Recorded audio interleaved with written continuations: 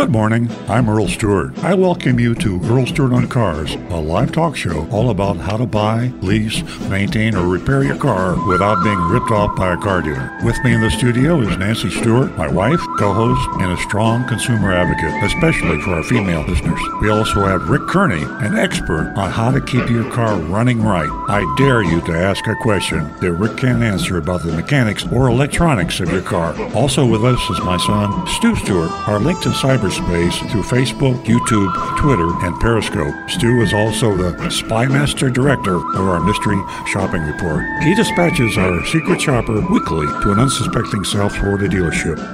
And now, on with the show. Howdy. We're back live right here in the studio in North Palm Beach, Florida, and we're reaching all over the world. We are here to help you buy, lease, maintain, and repair your next vehicle with as little pain as possible. We do a mystery shopping report that we will discuss at the end of the show. I suppose it's a highlight. I think more and more people talk about the mystery shopping report because we go in without any identification as being a shopper, of course, and we go through the buying process or leasing process, and we report to you exactly what happened with the car dealership. We shopped a dealership in Tennessee this week. We shop mainly in Florida, and we tell it like it is. Name the dealership, we name the managers and the salespeople involved, and we're very candid about what happened. If we feel the law has been broken, we say so. If we feel the ethics and moral codes of how a business should operate have been violated, we say so. And a lot of people say to me, how can you do that? Why don't you get sued more often? Well, we never got sued. And that's how we do it, because we just tell the truth. I'm not saying we never make a mistake, but there's never any malice in what we do. In fact, we look forward to finding car dealerships that have done a good job. We find some every now and then, pretty rare, but we do. And they're all shades of gray. We go from a failing grade, and we have a list of our failing dealers, and then we give the grades as we go up, and we have a recommended list, and we have a list where you say, don't buy from this dealership. So if you want to go to earloncars.com, that's the blog that we have been feeding with information for years and years and years.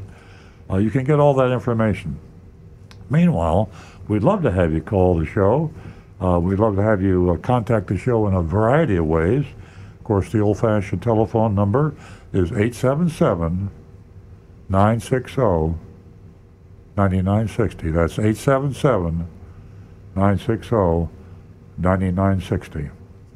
Now, our text number, for a lot of us, I mean, maybe you don't want to be identified on the phone, or want to go to the trouble of calling.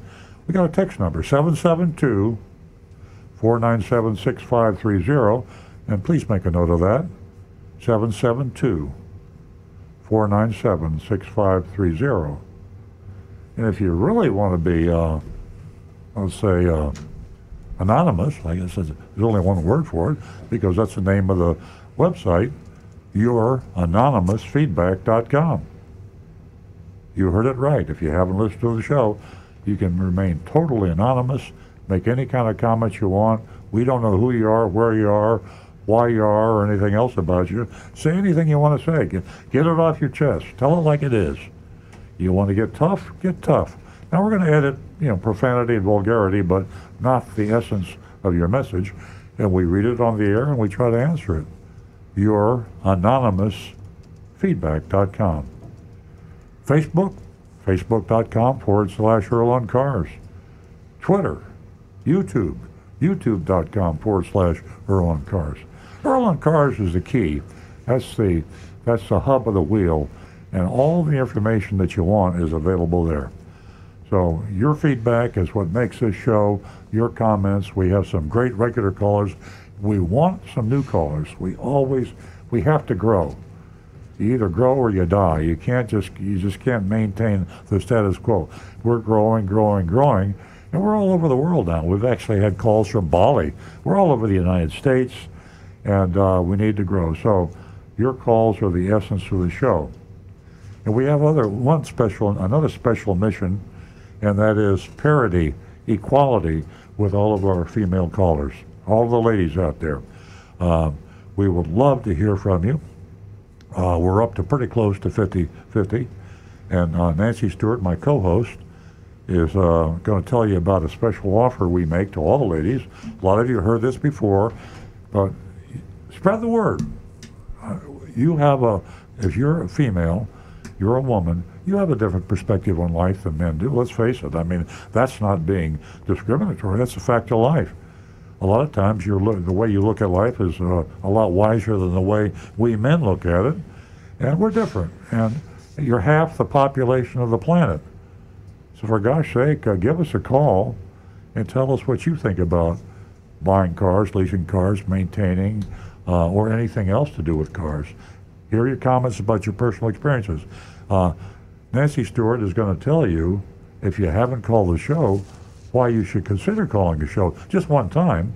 Love to have you call every week, but if you call the show, tell them about the special Ladies, offer. you should consider calling the show because you do win yourself $50 for the first 2 new lady callers. We certainly love your feedback, and you'd also be helping me to build this platform for ladies and, how they're dealt with as far as service, purchasing, their experience at the car dealership. There's a lot of good stories. There's a few bad stories. Things are improving. But the fact remains you can win yourself $50 this morning. 2 new lady callers. 877-960-9960. And for all you others, you can text us at 772-497-6530. You can also take advantage, as Earl said, of the anonymous feedback. That's a great way to get in touch with us and remain anonymous. And I have another question for you. If you have, taken through the months or the years, I think that Earl's book came out in 2012. I'm not mistaken. Stu probably knows the answer to that if I have misspoken.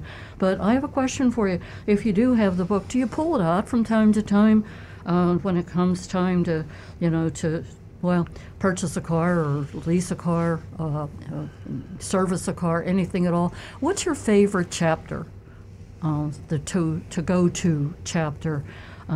So I just thought I'd throw that out there, something different this morning. Give us a call, 877-960-9960.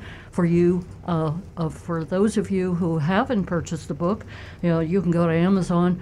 All proceeds go to Big Dog Ranch, and the book is, it's not really cost that much, and it's definitely an investment.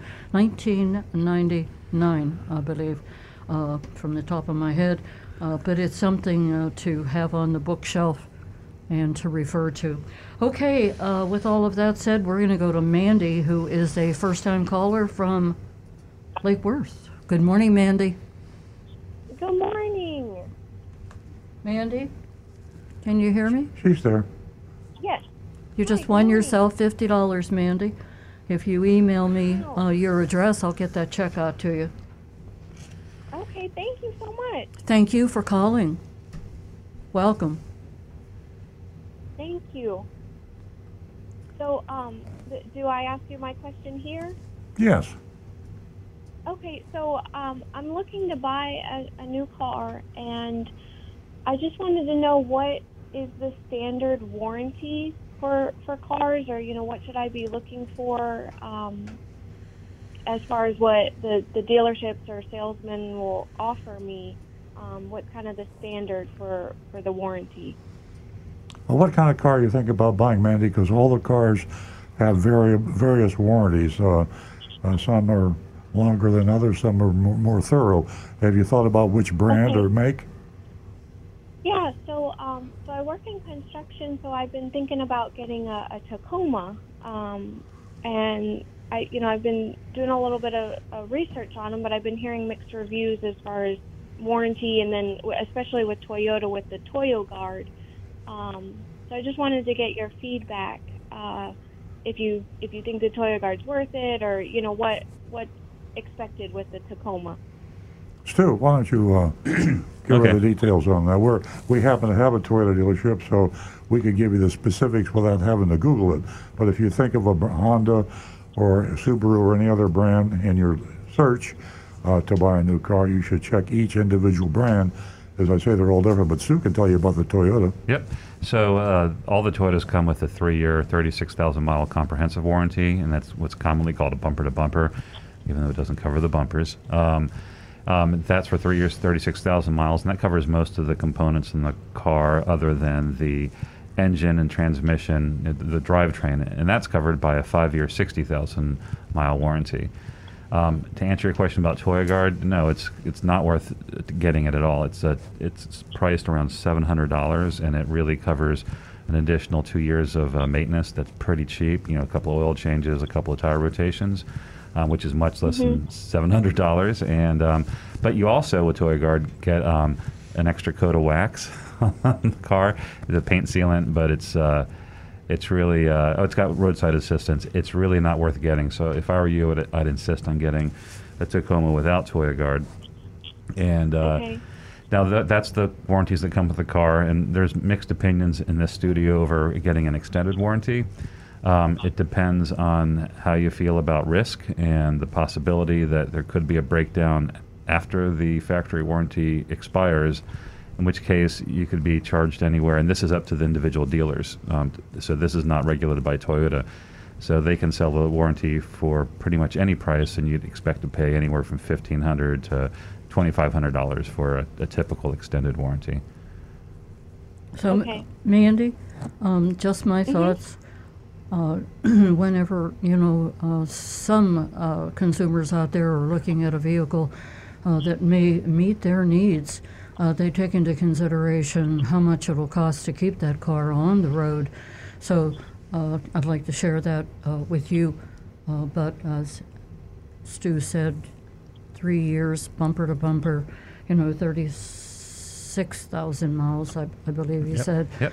Unless you foresee in the future, once that warranty is up, that you wouldn't be able to afford a repair, unexpected repair, that's whenever I would cautiously and carefully discuss what I needed as far as a warranty was concerned.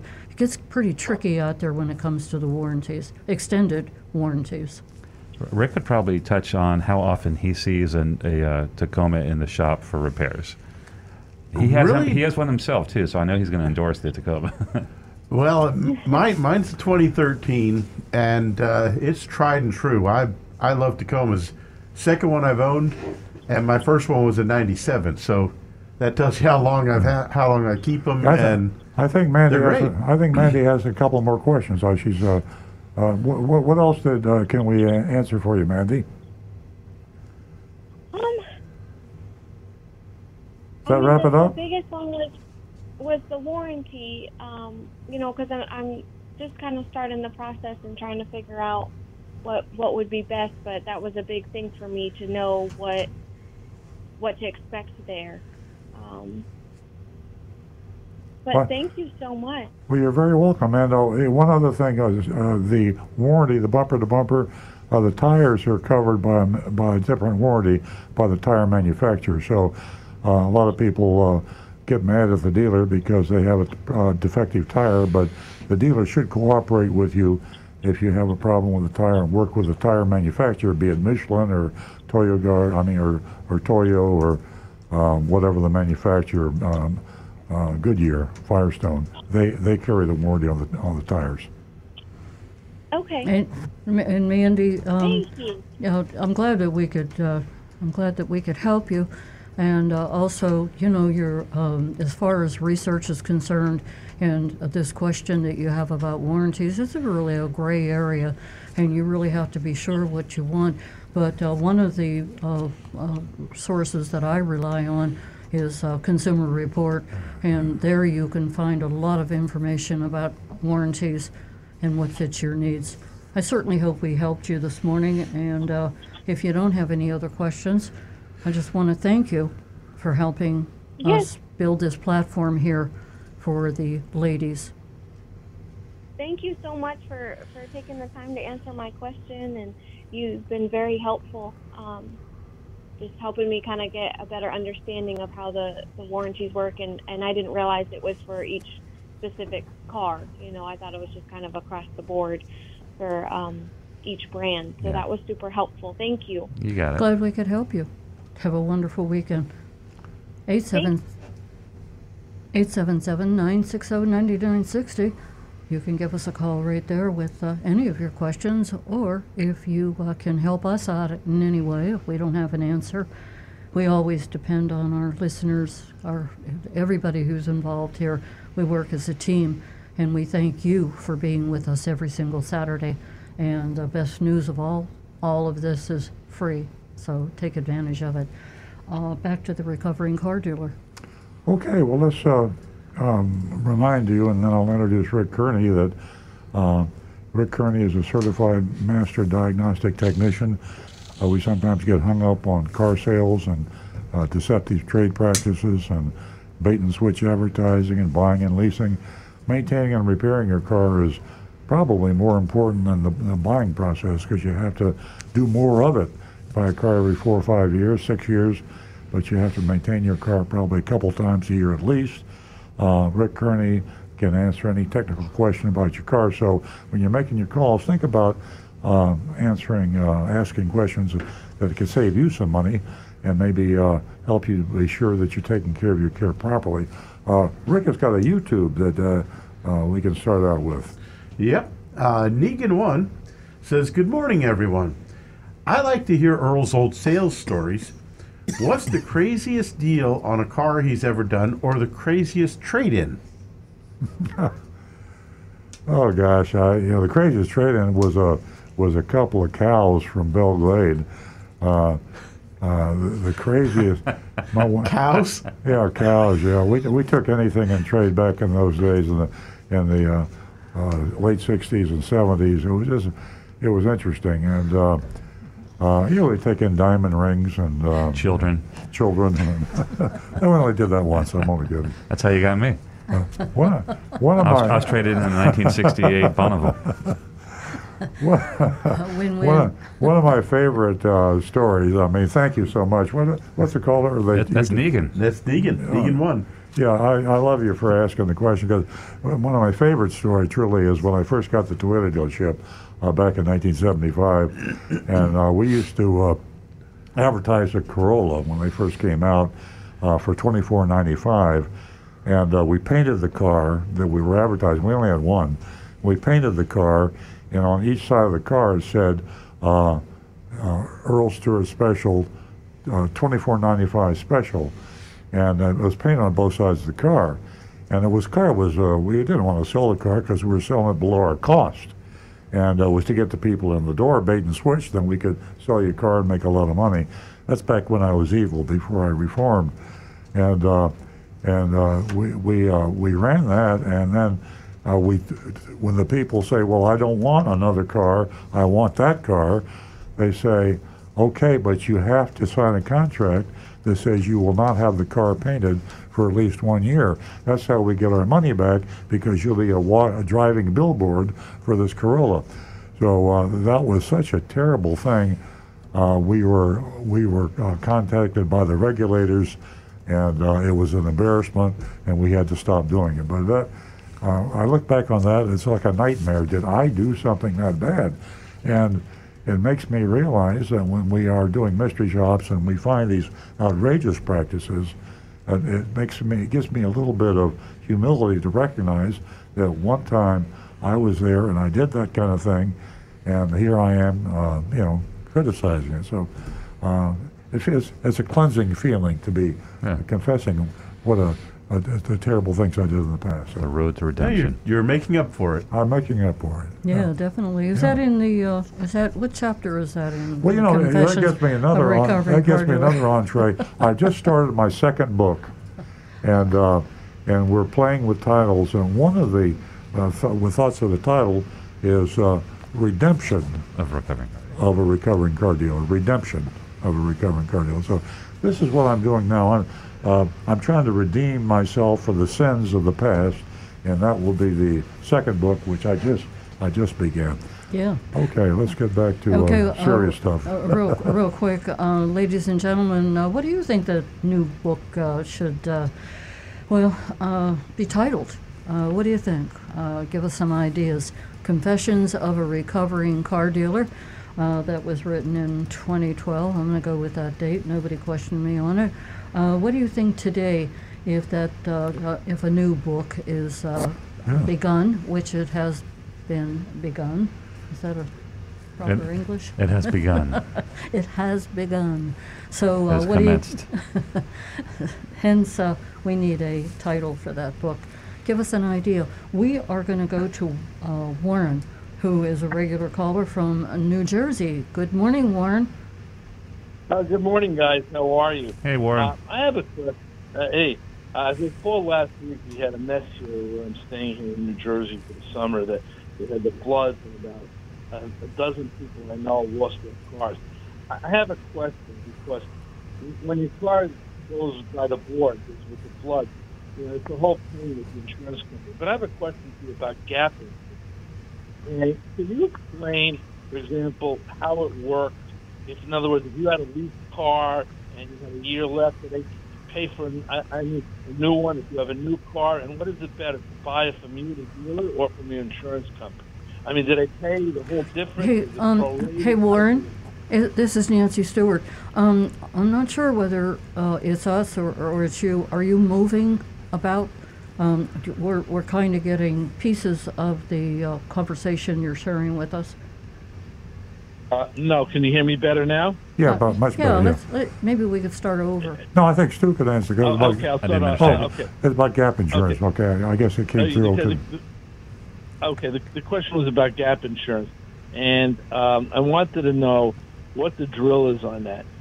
If, for example, if you had a lease car and had a year left, do they just pay 1 year on the lease, the difference, or the whole 3 years? If you have a new car, how long does the gap insurance last for? Are you better off buying it from you, the dealer, or from your insurance company? Like, what's the drill on it? I'm just curious, because so many people lost their cars here. Some have them, some don't.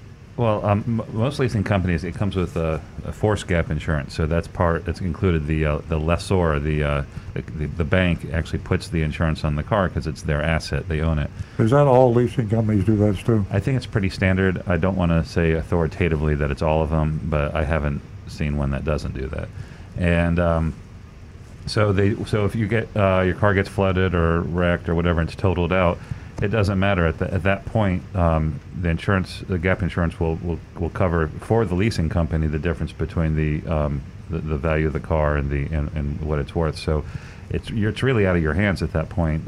You walk away clean from the car, and it's up to you whether or not you go lease another car. But at that point, your obligation is over.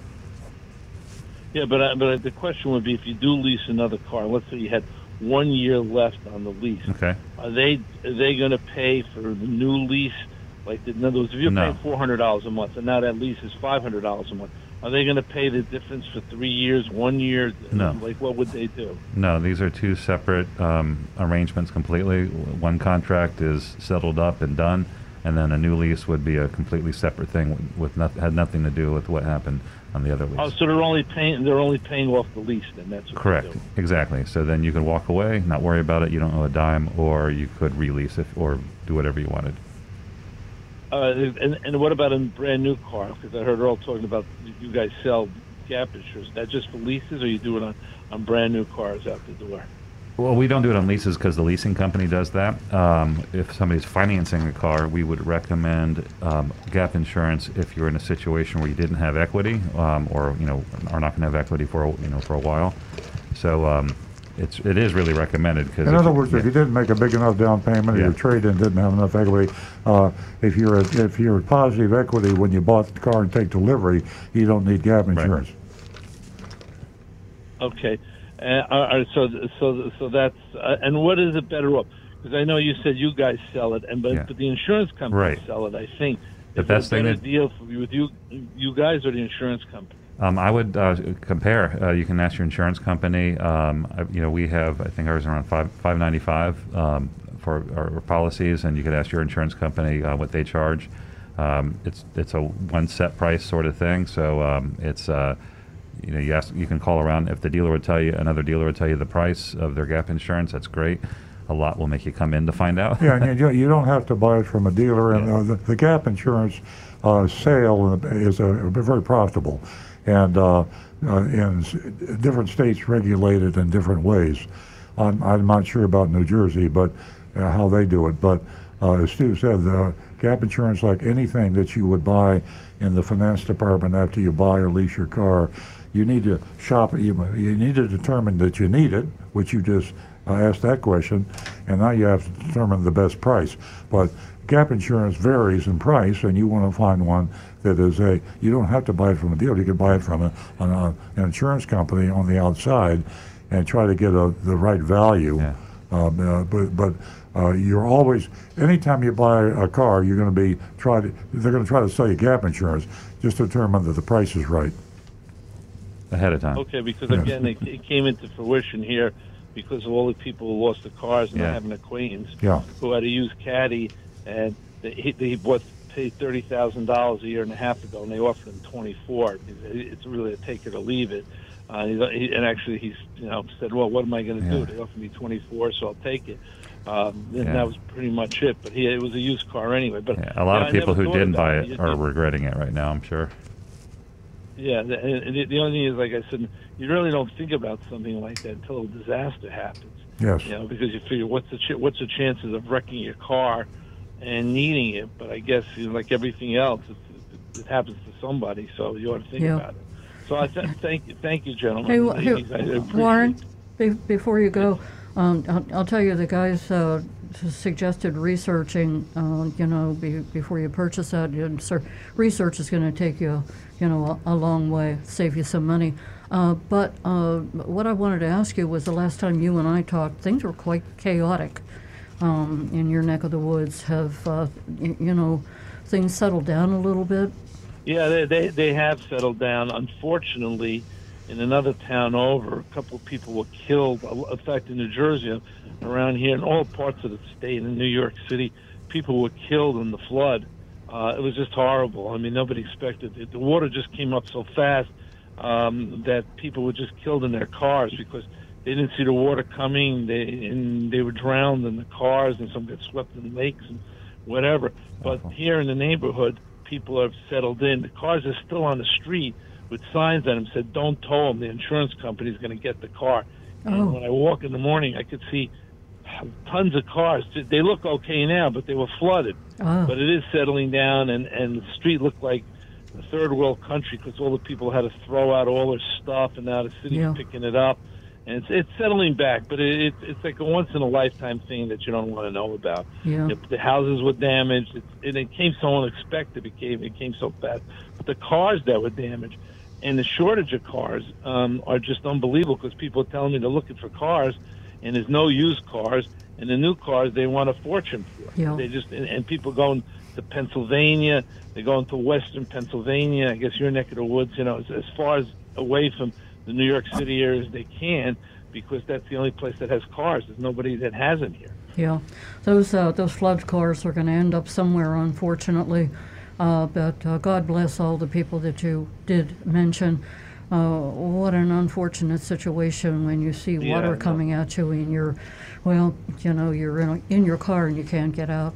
Warren, thanks for staying in touch with us. Sure, and there's so many, and what people got to look for is that a lot of these cars, like in the neighborhood, Lexuses, people got all kinds of expensive cars here, and these cars look fine. Like now that I see them sitting, and I'm talking to people about it, and I'm sure they're going to wind up on the black market because when you see these really expensive cars like a Lexus or a Cadillac or whatever you see, and they look fine, but you just can imagine somebody getting a hold of them and just getting them to start and say, and they will. Get a Lexus for.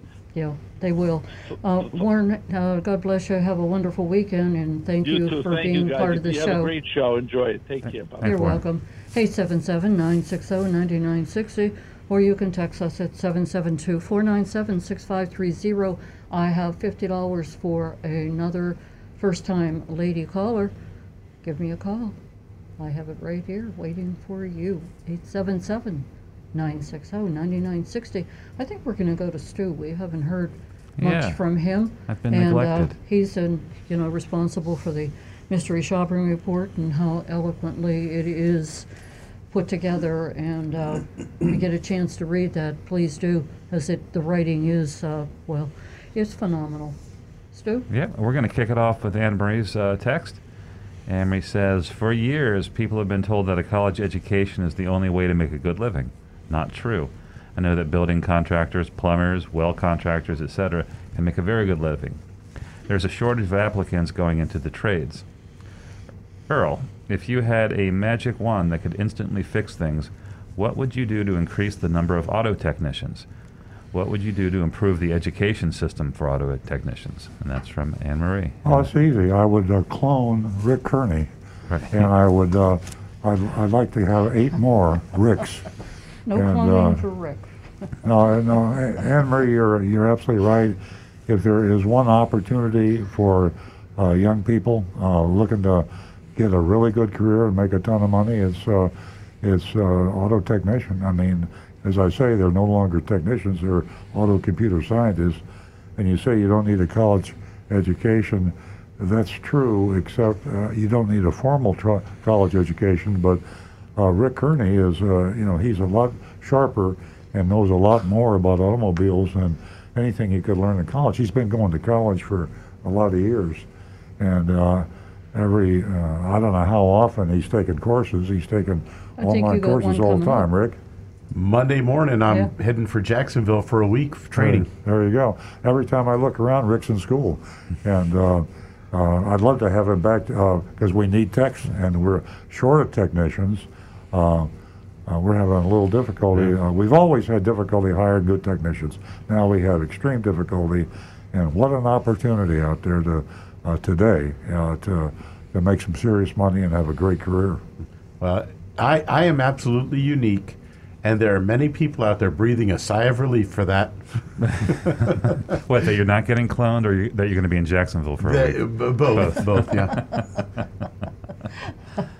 What would your wife think about the cloning idea? Oh, she would be totally. What does she against think it. about the Jacksonville She'd be idea? terrified. Well, that'd be right. Jacksonville, she's okay with, but Okay. no, That'd be- cloning, she'd be terrified. But think about an identical clone twin that you couldn't differentiate, and then you could do anything you wanted to. Send the clone to take care of your wife for a weekend, and you could take off and, This is awful. and go crazy. This is Yeah, terrible. but how would I know Very if I was awful. me or the clone? This is awful. I think that's we're going to save this for another show. I think that would be a good idea. Yeah. I'm going to interrupt Stu, and or was that Rick? I'm not sure where we were on that one. Okay, we are going to go to the phones where we have another first-time lady caller, Wow. We're going to go broke. and Yeah. we're going to talk to Sonia, who's calling us from Charlotte, one of my favorite places. Good morning. How you doing, Sana?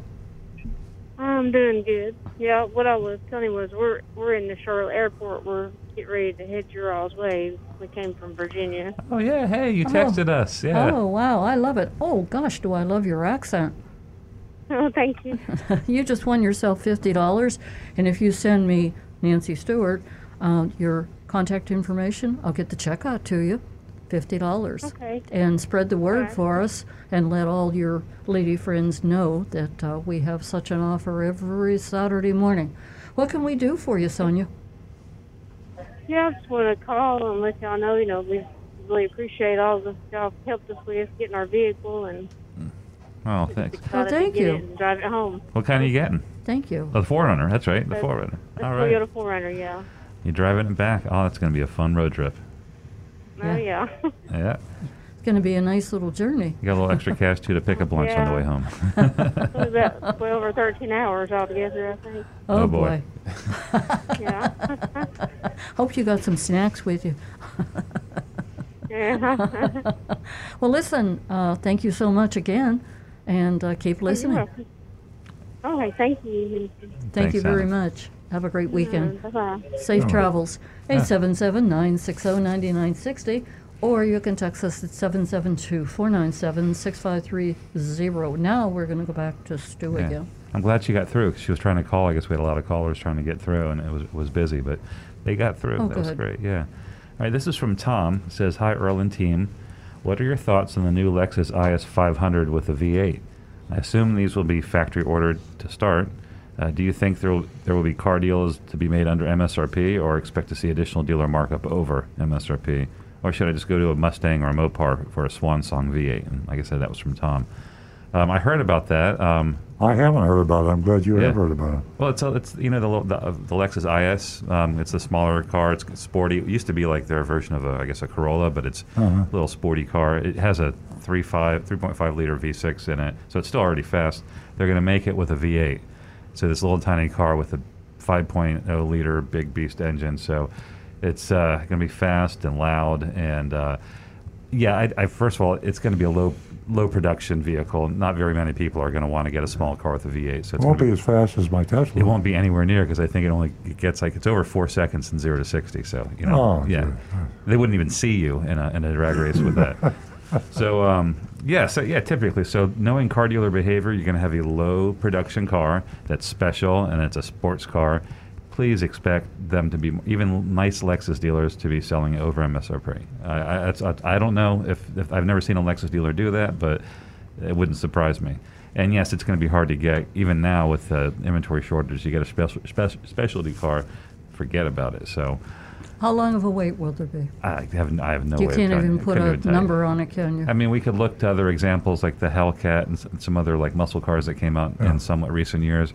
There were waits, and they were selling way over MSRP. But yeah, actually, let me rethink my answer. It is a Lexus dealership. Maybe they might forbid the dealers from selling over MSRP. I don't I think know. Rick has a comment on that, right? Yeah. I was just going to say, have you heard that Tesla is actually working on trying to get out a $25,000 electric car? Oh yeah, yeah. Make it available to the people that, the general public, really. I You mean, say you wish they the would? average person. No, they're coming out with. They are? Holy That's heck. the talk, that within another year to 2 years, they Holy will have heck. a model out that's $25,000. I missed I would that. be looking at that in a heartbeat. Yeah, I missed it's all that. over after that. Yeah, I mean, Yeah. there's nothing stopping them. I'll Google it. Have they got a model name or anything? Or? I haven't heard a model name yet, but we need electric cars Oh, yeah. that are not priced at the point where Yeah. you have to take a second mortgage on your house just Yeah. to afford the down payment. Yeah. I mean, I'm just saying, your car was $150,000, Yeah. and for me, I could have bought how a many? $30,000 vehicle is a I could pretty have good bought chunk of six. I could have change. bought 6 of those Lexus. The rumor is that it's called the Tesla Hot Hatch, and it's coming in 2023. And there's a picture. I don't know if it's a spy shot or if it's a concept, but it looks like a Tesla, and it's a hatchback. Wow. Yeah, $25,000. That brings it to a reasonable point. Yeah, game over. Where the Sure. average person on the street could say yes, they Yep. could go buy one of those as their next vehicle, or plan that that's their next vehicle, True.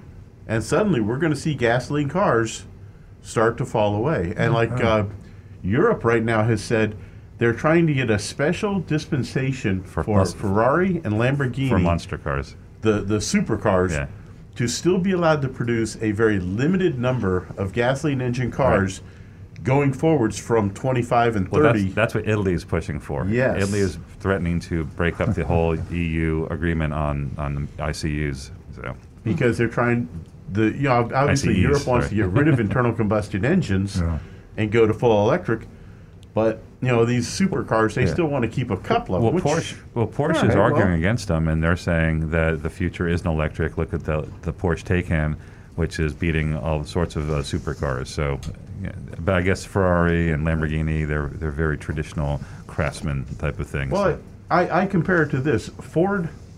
Henry Ford put together a production line and made cars available to everyone, and yet we still have horses. You can still go buy a horse and ride a horse. Yeah, you but can ride in a horse and horses, buggy. horses aren't making green Let's get label. back to the text that called. Yeah. I got a horse. I know we're having our own personal Well, it might be interesting to people. I got Well, a- other people might find Hey, it wait a interesting. second. Breaking news. I got a Or horse. a radio show. I got a horse in the backyard. We'll get to that later. We're going to go to John, who's calling from West Palm Beach. Good morning, John. Hey, good morning. Welcome. Thanks. Continual caller.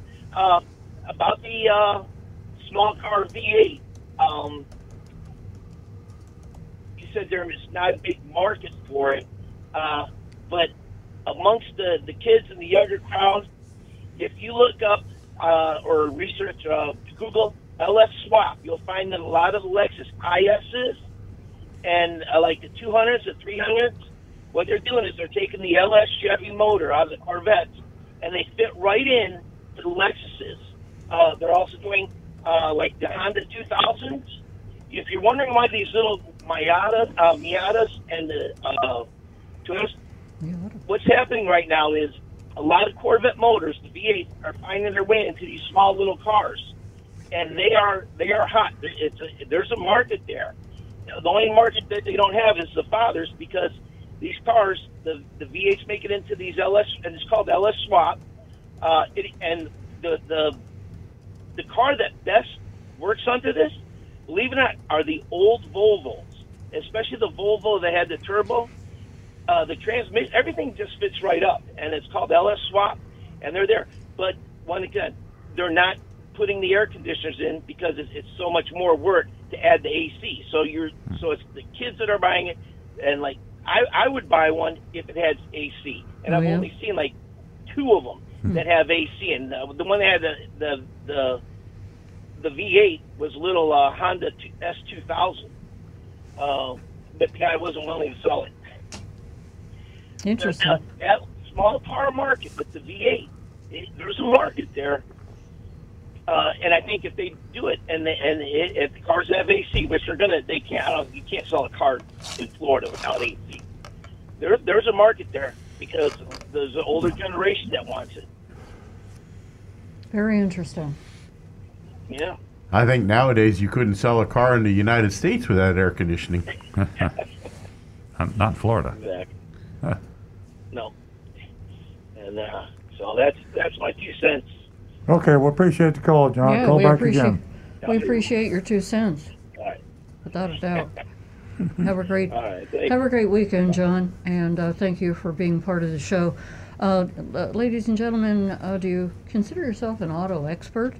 I think that might be just a little bit of a stretch. So all of us have a little bit of knowledge about our vehicles, but you can put this to work for not only the people in your neighborhood, but a whole lot of people out there where you can join Earl's Vigilantes, and there you can let your voice be heard and Get a free hat. help people in your community. And there's a whole lot of good. It's a win-win situation.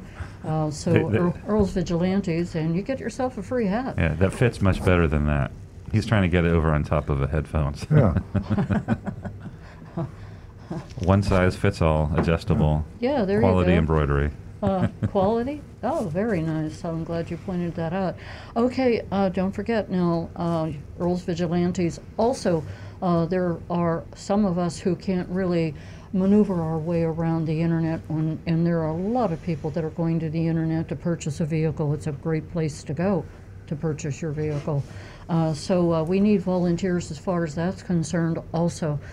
So if you can maneuver your way around the internet with ease, think of what you could be to some senior citizen and how you could help them. We're all in this together. We all have to help each other. So, ladies and gentlemen, we're going to go back to the telephones, and we're going to talk to Paul, who's calling from Lake Worth. Good morning, Paul.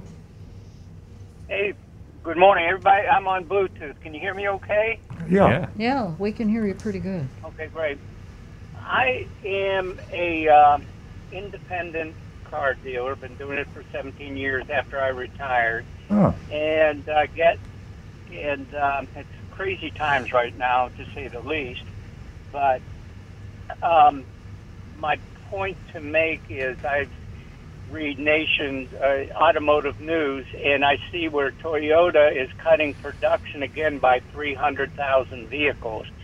My question to you is, are you going to have any cars to sell? No, we don't have any. I'm serious. We have 10. We have 10 cars on the lot, Paul, and it's the worst we've ever seen it. We were doing much better by selling with low inventory, but we've reached a point of pain. Right now, every car that comes in is already been sold. We're taking orders. And we can't. Yeah, we're taking orders. We can't replace them. So it's a low point, and it's a good question because folks out there that are thinking about buying a car, it's kind of like when to get in the stock market. It's hard to know when to get in at the bottom because you know when it's at the bottom, it's going to go up again. Well, we think we're at the bottom, so I'm predicting a bottom in the car availability today, and I'm predicting that in 60 days there will be reasonable inventories, and so if you're going to buy a car in 60 days, you'll be able to get a far better price. Today you're paying through the nose for a car. You go in, our mystery shops have proven this. You're going to pay over sticker.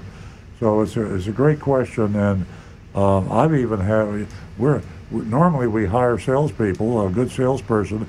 Right now we're not even hiring good salespeople because we don't have any cars to sell. But that's a great question, Paul. John or Paul? Paul. George. And John also, Paul Jones. Ringo. Also, Paul. Ringo. Yeah, that's a pretty good one. Hey, also, Anyway. Paul, if you have a used car, boy, I'll tell you, this is the time. You know, you want to just get a little more for your car, $1,000, $2,000 for your used car.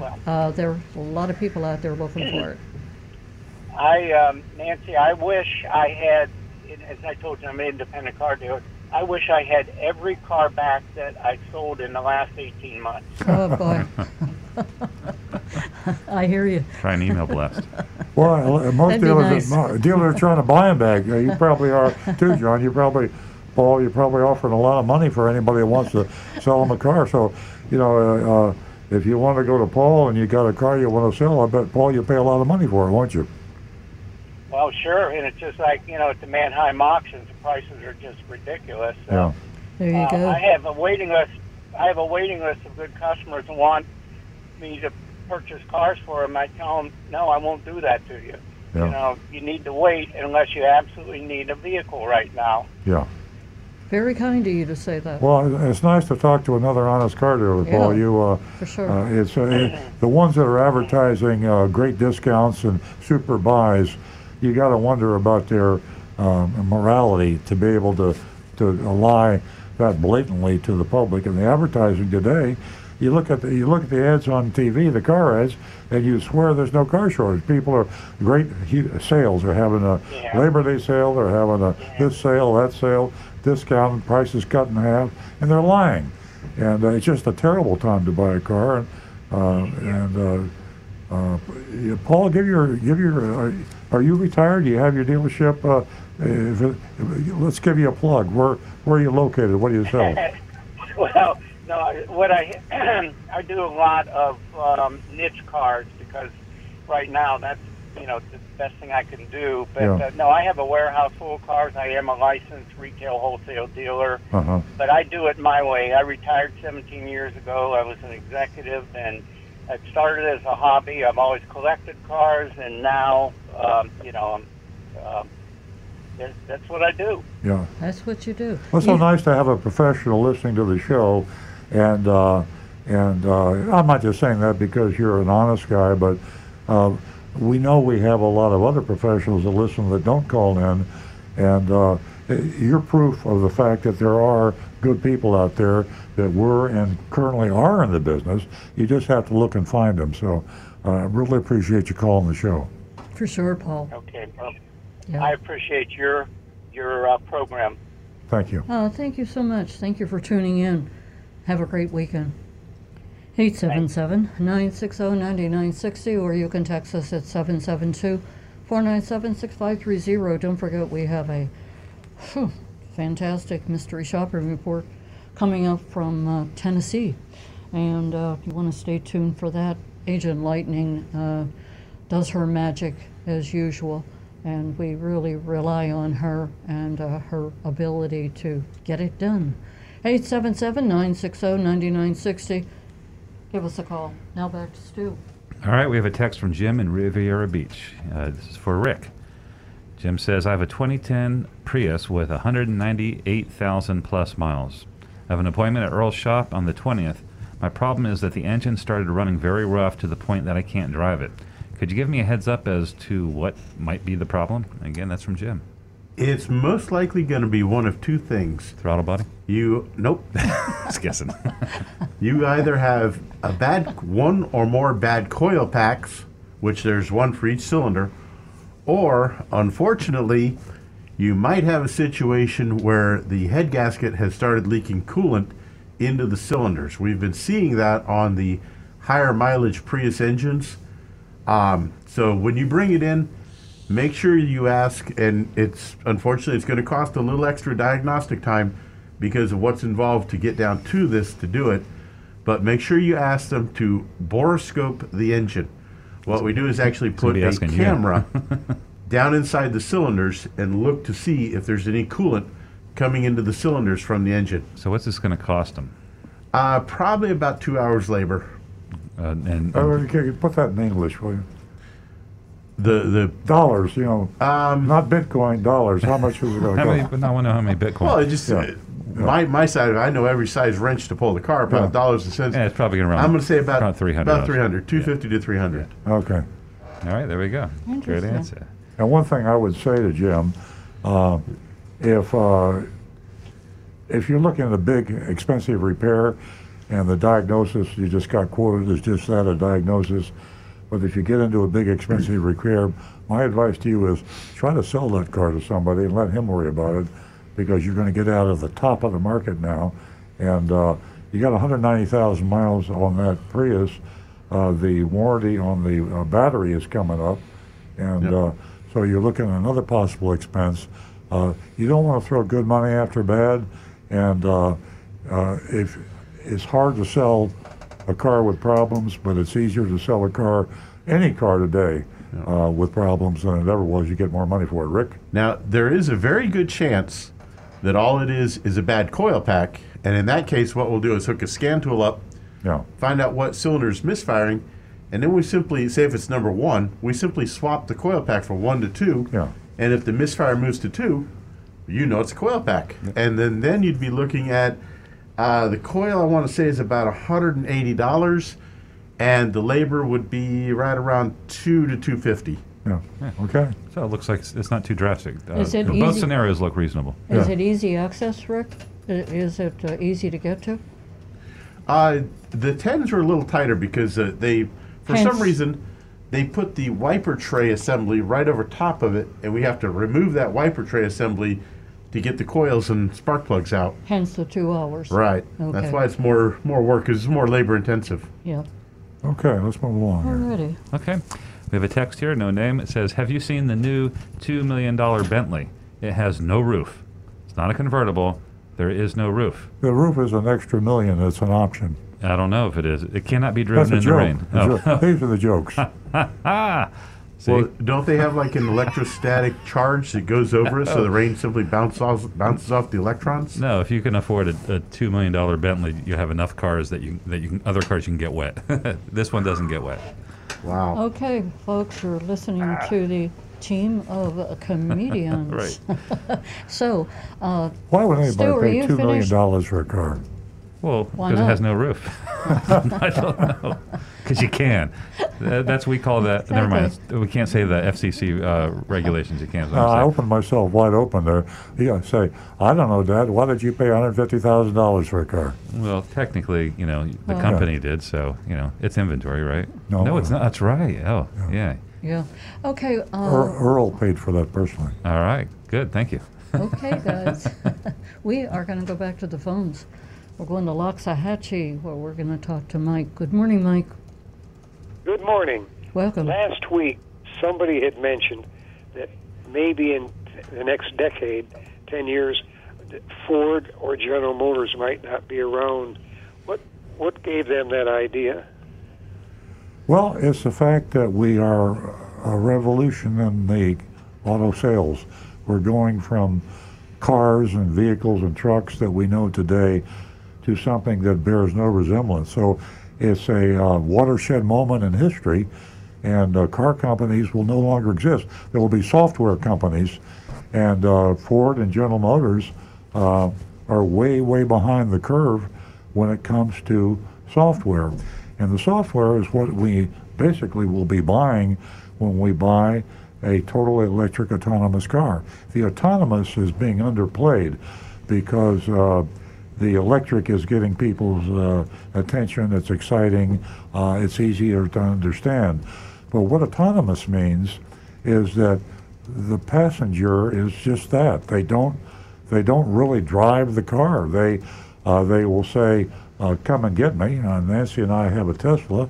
We walk out. We say, summon the Tesla, and the Tesla comes and picks us up. It has totally autonomous driving, which you can't legally do because you have to be behind the wheel.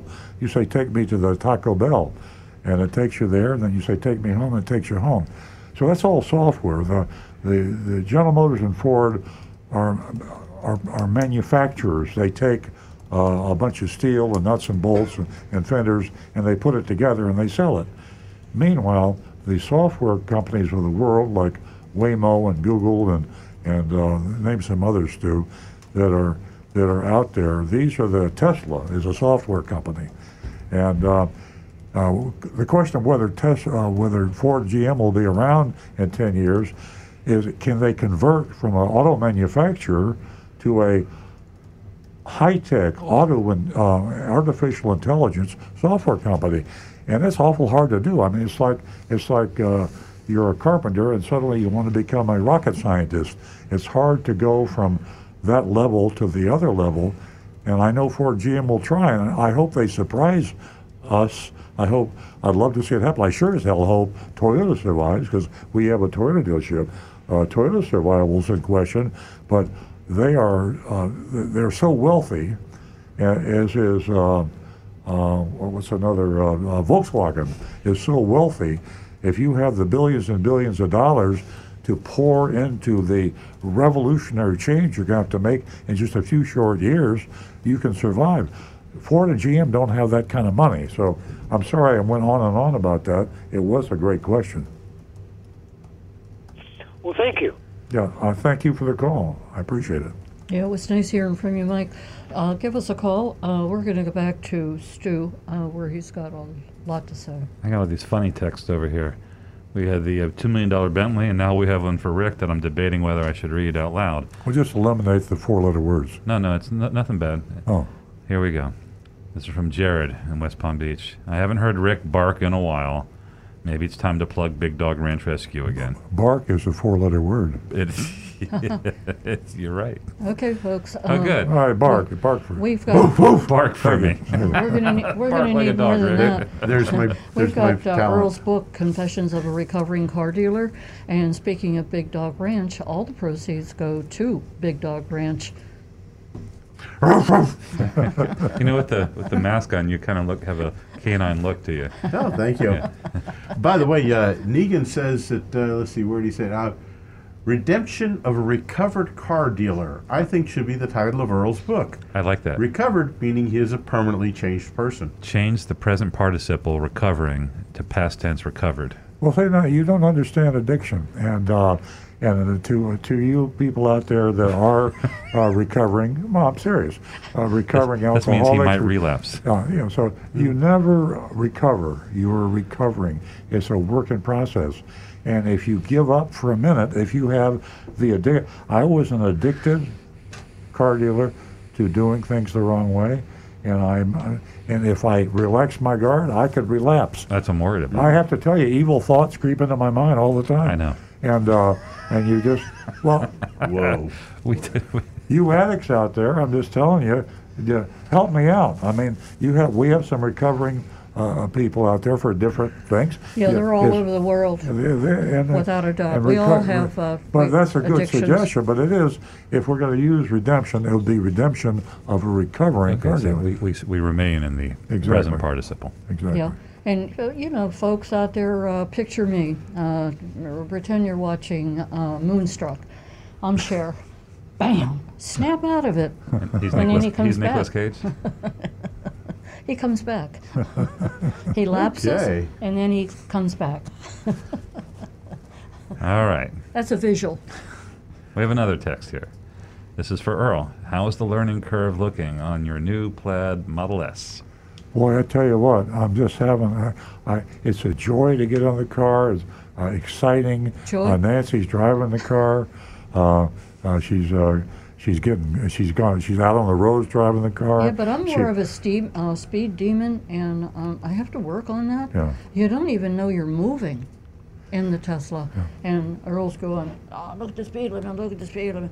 And I said, I didn't even realize I was moving that But fast. to answer the question on the learning curve, we're still at the beginning. I mean, I asked Stu a question. He's driving a Tesla also, and I don't know. And we share knowledge. And it is if there's a downside to this car, it is the fact that it is such a total change from a combustion engine car.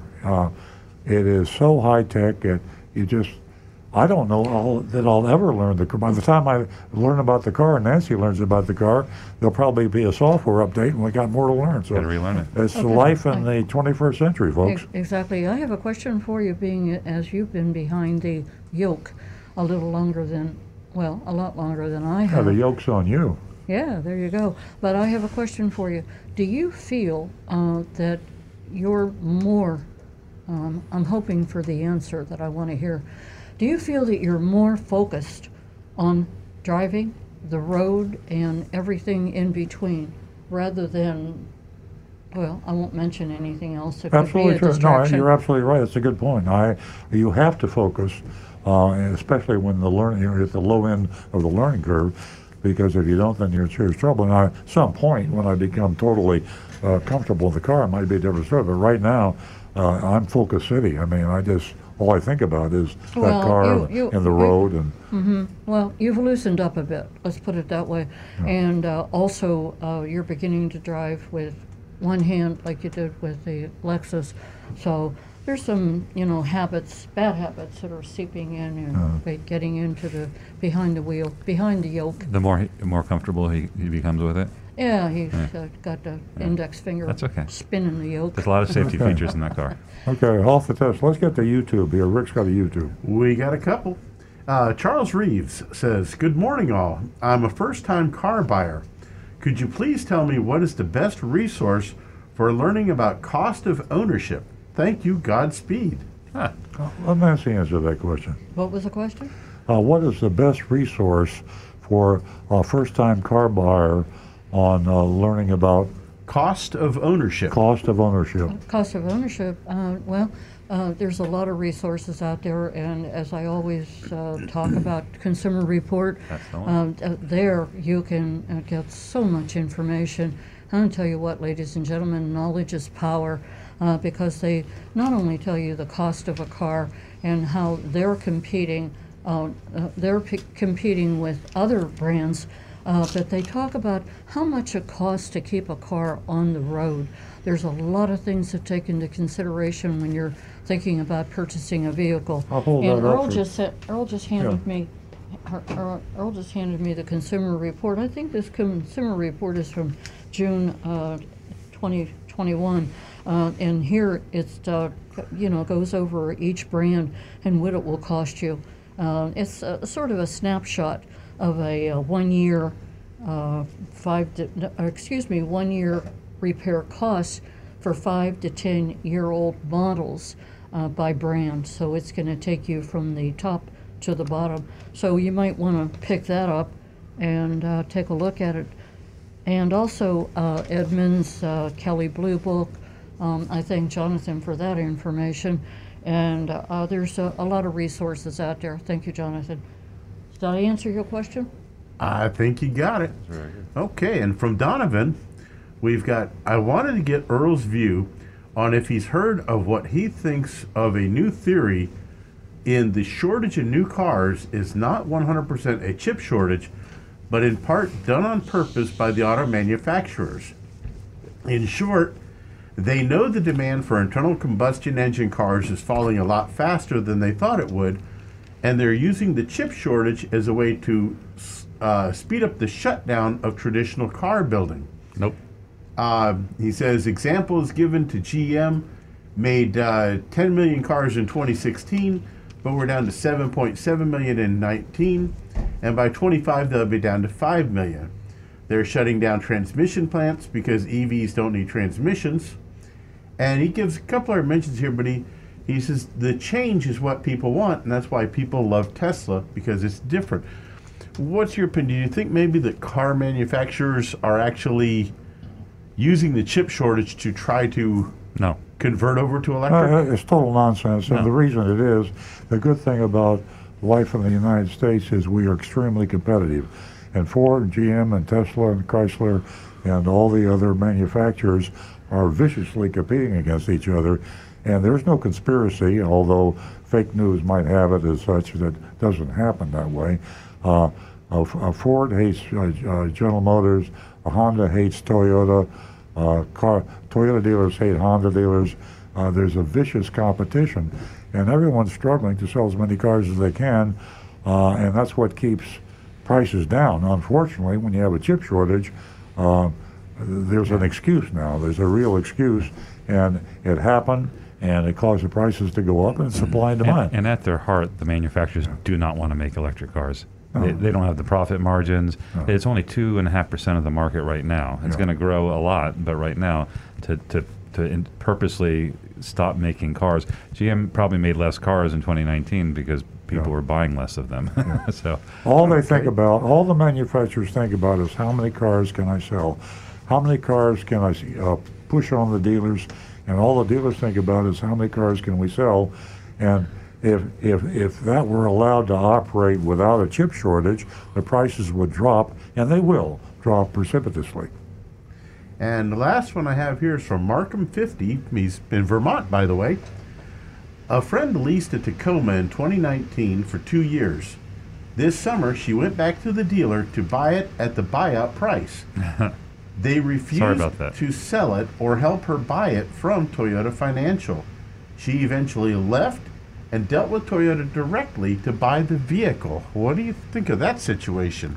Well, the dealer wanted the car for himself and didn't want her to have it. And the reason why is because that buyout at the end was probably many thousands of dollars less than that Tacoma was really worth, because that's one of the cars that just skyrocketed in value. So she really made out on that deal.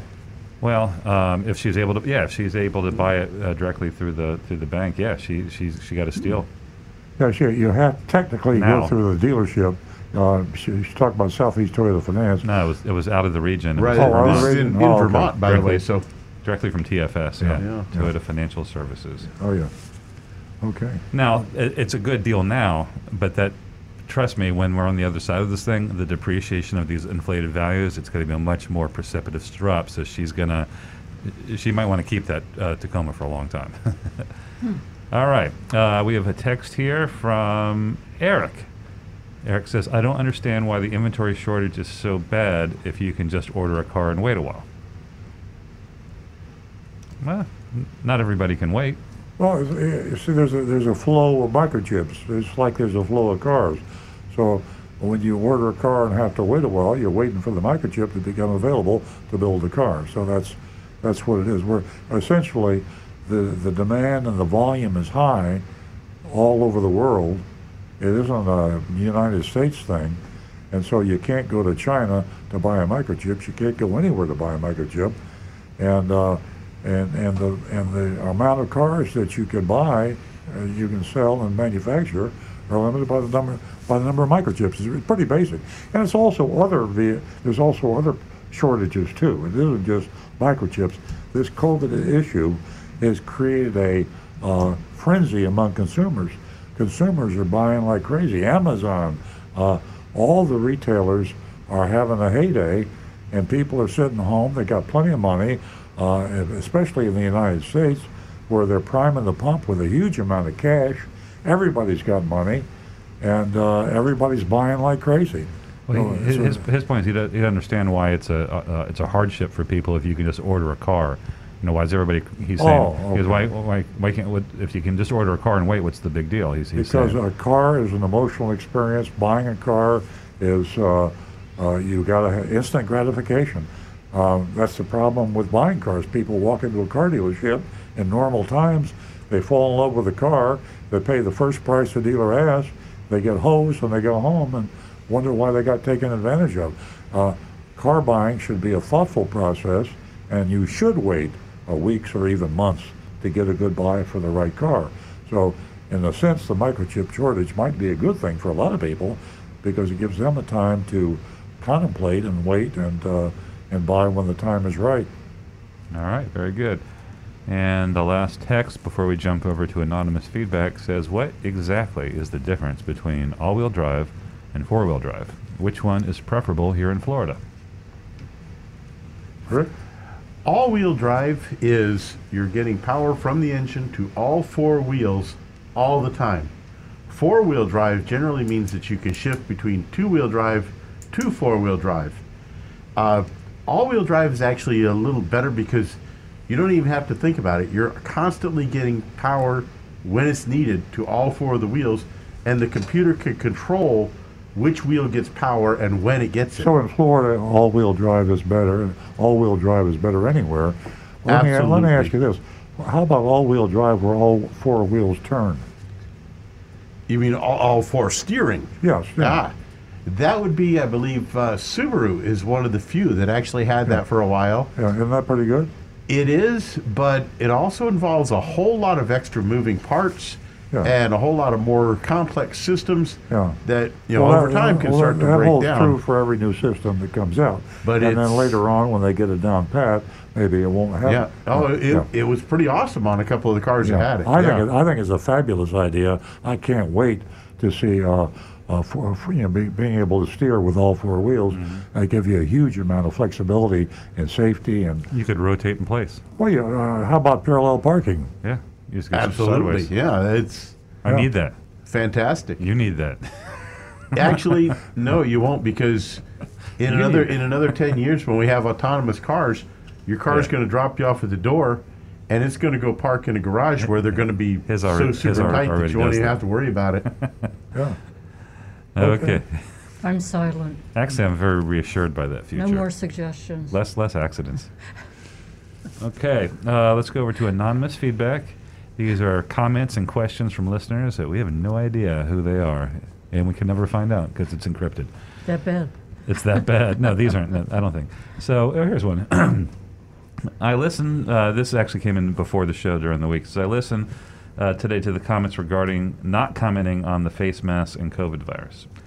The people complaining should read about what happened to the American Indian population when Europeans who were immune still brought smallpox, measles, and the flu virus to North America, and it killed 90% of Native Americans in the USA and Mexico. Seems interesting why no one in the media refers to what happened then, which seems to be similar to what's happening now worldwide. I don't quite understand Earl's thinking about this. I think it's important. I'll take over. I think it's important to, from time to time, talk about the mask and the COVID situation, because it seems to be a trend in car dealerships. It is relevant to this show. This is a car show. We talk about car shopping, and we talk about safety, and this is part of it. You go to a car dealership that thumbs their nose at simple safety precautions that can prevent you from getting sick. You might want to reconsider going to that dealership. So the history is very interesting. I don't know if it's relevant to what's happening right now, but it is true. So thank you for your anonymous feedback. Okay, here's another one. If anyone ever says that, quote, I have to charge you X fee, you go, quote, okay, reduce the total by the same X amount and charge me that fee. That's exactly right. So that is called backing out the dealer fee, but basically they lower the selling price, so the net effect is no dealer fee. And one of the reasons that you might have difficulty accomplishing that is because salespeople are paid a commission on the percent of the profit they make, the markup on the car. So with the dealer fee, that's baked in. When you say to reduce the selling price of the car, then you're cutting into their commission. So that's when they get hard-nosed about the fact that we can't take the dealer fee off. They can take the dealer fee off, or their manager can, but when they do that, then their commission and their profit, or their earnings that they make on the car when they sell it to you, is reduced. Yeah. A better strategy is to get out-the-door prices inclusive of all fees from multiple dealers. Exactly. And go for the rest one. Don't even worry about the fees. Just look at the bottom line. They can monkey around all they want above the bottom line, but when you get to the bottom line, that's the bottom line. Yeah, the dealers, the average dealer fee in South Florida is $1,000. I mean, probably higher than that, but conservatively speaking, $1,000. So the commission on that, if you had to cut the price of the car by $1,000, that would it cuts the profit. So if you're getting 25%, 25% of $1,000 is $250. Mm-hmm. It's going to cost that salesperson $250. Yeah, let them have at it and pit them against each other. www.ain'tgonnahappen.com. That's right. All right, the next anonymous feedback. Hello, Rick was correct again. I'm sorry, I read that wrong. Hello, Rick. No, it's hello. Rick was correct again. He's smiling. I wrote in about 2 weeks ago in regards to the battery light temporarily turning on while driving when it was raining. I think the only question Rick isn't able to answer is when the chip shortage will end and inventory will go back to normal. Well, Earl already answered that one. I hope everyone is well. Love the show. 60 days, folks. See, that's an honorable person right 60. there. Was wrong, corrected by Rick, and Rick... well, I'm glad I was able to help him, though. 60? 60 days, yeah. Okay, this is from Texas. Joe from Texas. Well, it's Joe. Come on, this is supposed to be anonymous feed, but now I know who you are. Oh, well, that's okay. I appreciate your show. Your dealership is the most transparent dealership in the U.S. A previous caller back on August 28th was upset masks were used as a measuring tool. Using a mask is symbolic that you respect the health of children, elderly, clients, and mankind. Many blessings, Joe from Texas. And I'm glad that you're not anonymous because that warmed my heart. And let me say this. In a way, we're wearing masks for that reason now. I feel safe with the people in this studio. We know everybody's been vaccinated. In fact, Nancy and I have 3 vaccinations, and we've had our booster, our third booster. So we're about as safe as you can get, and we know each other, and we know each other's habits, and we know we're all careful. Yeah. So we could probably be pretty safe and take these masks off, in which case you could probably hear us a little bit better. I apologize for that. But we're trying to, the people that are seeing, we're trying to set an example. We're in Florida. It's a hot spot for COVID. More people are dying here than any place else. Our employees, other people, friends, neighbors. There was a time when I didn't know anybody that had COVID.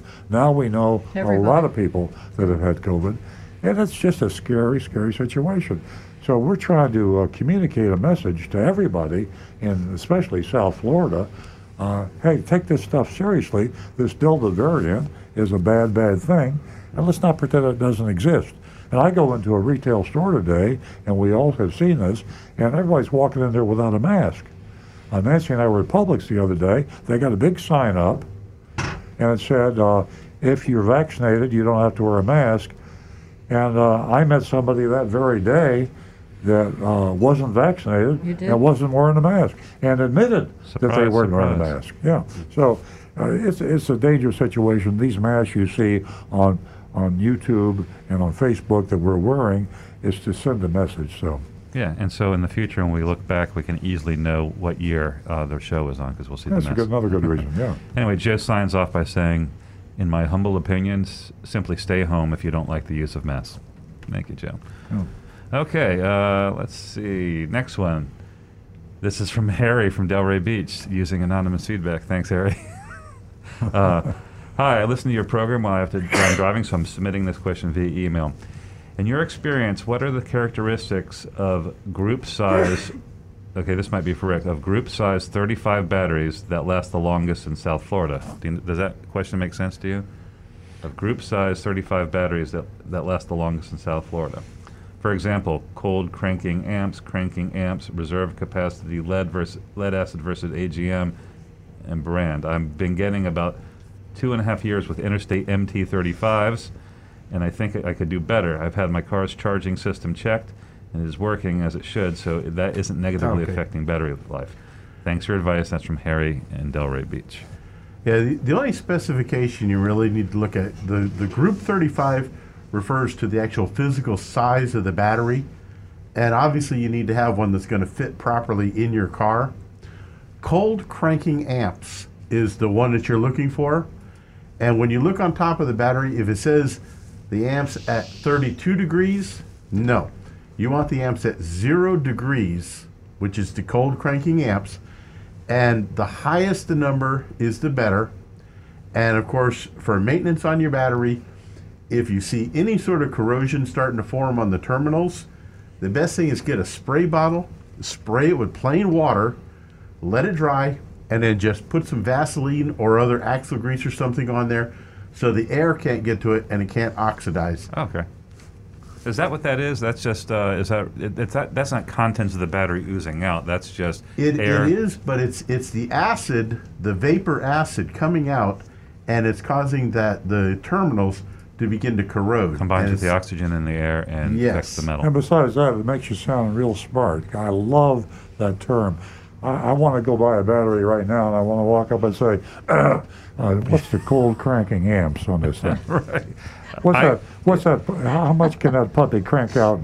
This question made me feel macho. I did. I felt very macho. The interesting part is you'll see a lot of batteries. You'll see 2 numbers on there, and the one at 32 degrees will be massive, but the one at 0 will be way, way lower. Yeah. And it's a trick thing that the manufacturers do. And if the guy laughs at you, then you know he doesn't know what he's talking about. Exactly. I'm serious, baby. I want to know. Yeah. Cold cranking amps. The cold cranking amps at 0 degrees. Learn your job. I want to know. I like that. I keep saying that. I like that. Cold cranking amps. Hey, I felt pretty macho the other night when I told the guys in the bathroom in our home, which there were water coming at us, and I said, "Okay, guys, step back."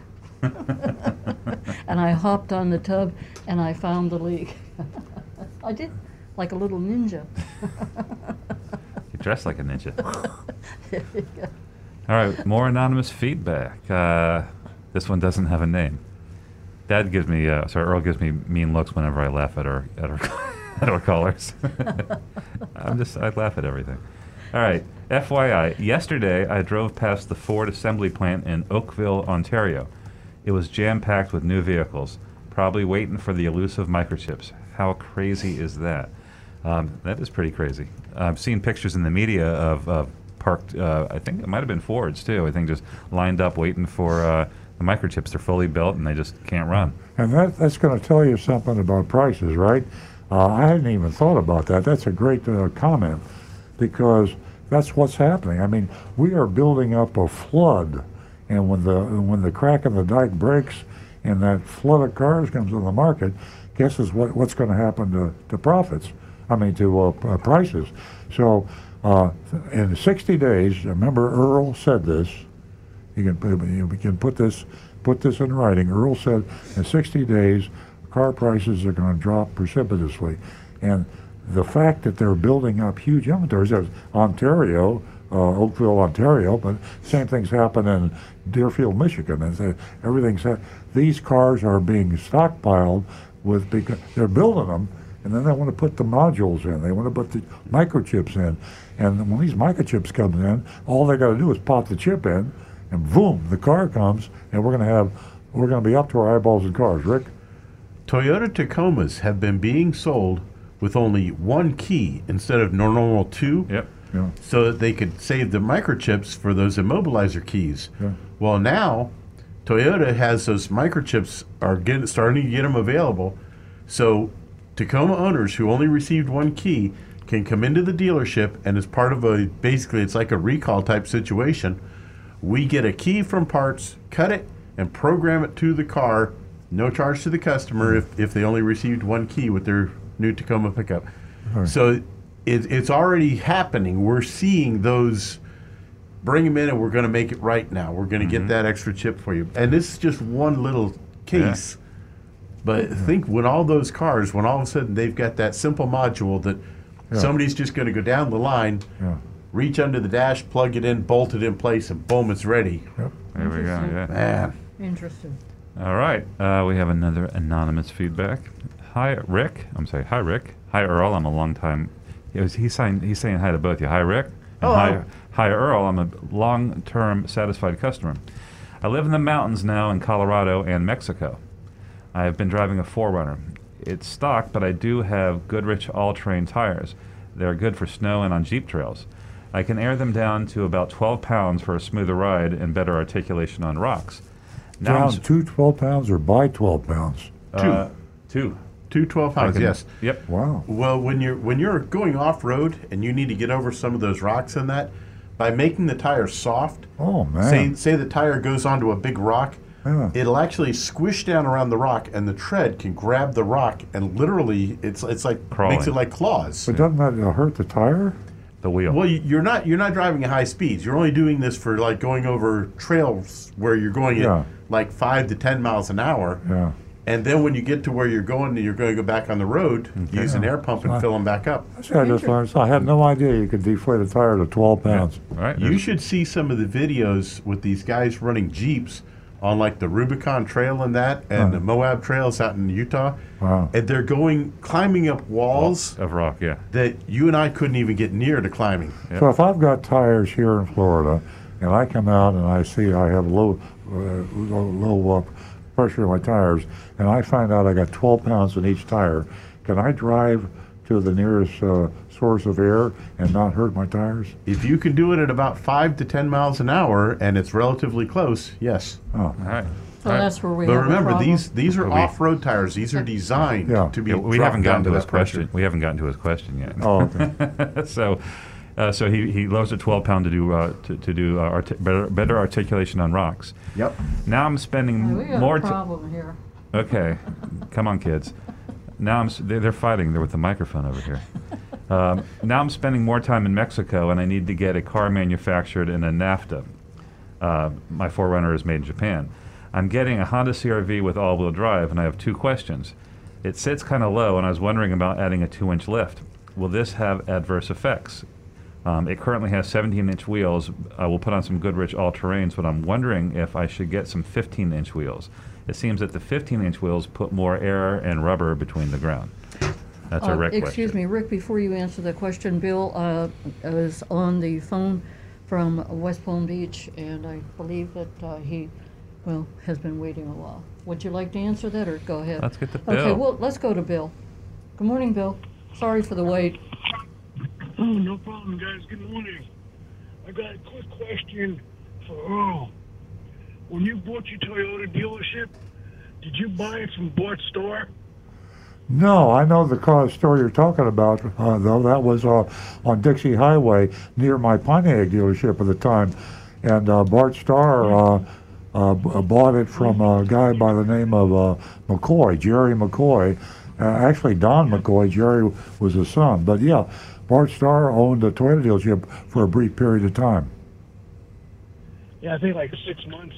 Yeah, and I think, I'm trying to think, maybe it was John Shalupi bought it from Bart Starr. That particular delership changed hands several times. It became Palm Beach Toyota. And became Palm Beach Toyota, yeah, exactly, yeah. Well, you go way back. That's a very interesting question. I was trying to think of the name of the football player that owned the Toyota dealership that used to be McCoy Motors, was the original name. Right. And McCoy was the very first Toyota dealer in South Florida, and he was the first franchise Toyota dealer back in the day when Jim Moran first got the distributorship. That's some real history going way back. Yeah. I used to work down the street from McCoy Toyota at a car rental place. Huh. You knew Jerry McCoy? I didn't know him, but I used to go into their shop because they used to have an old 10-cent Coke machine. Yeah.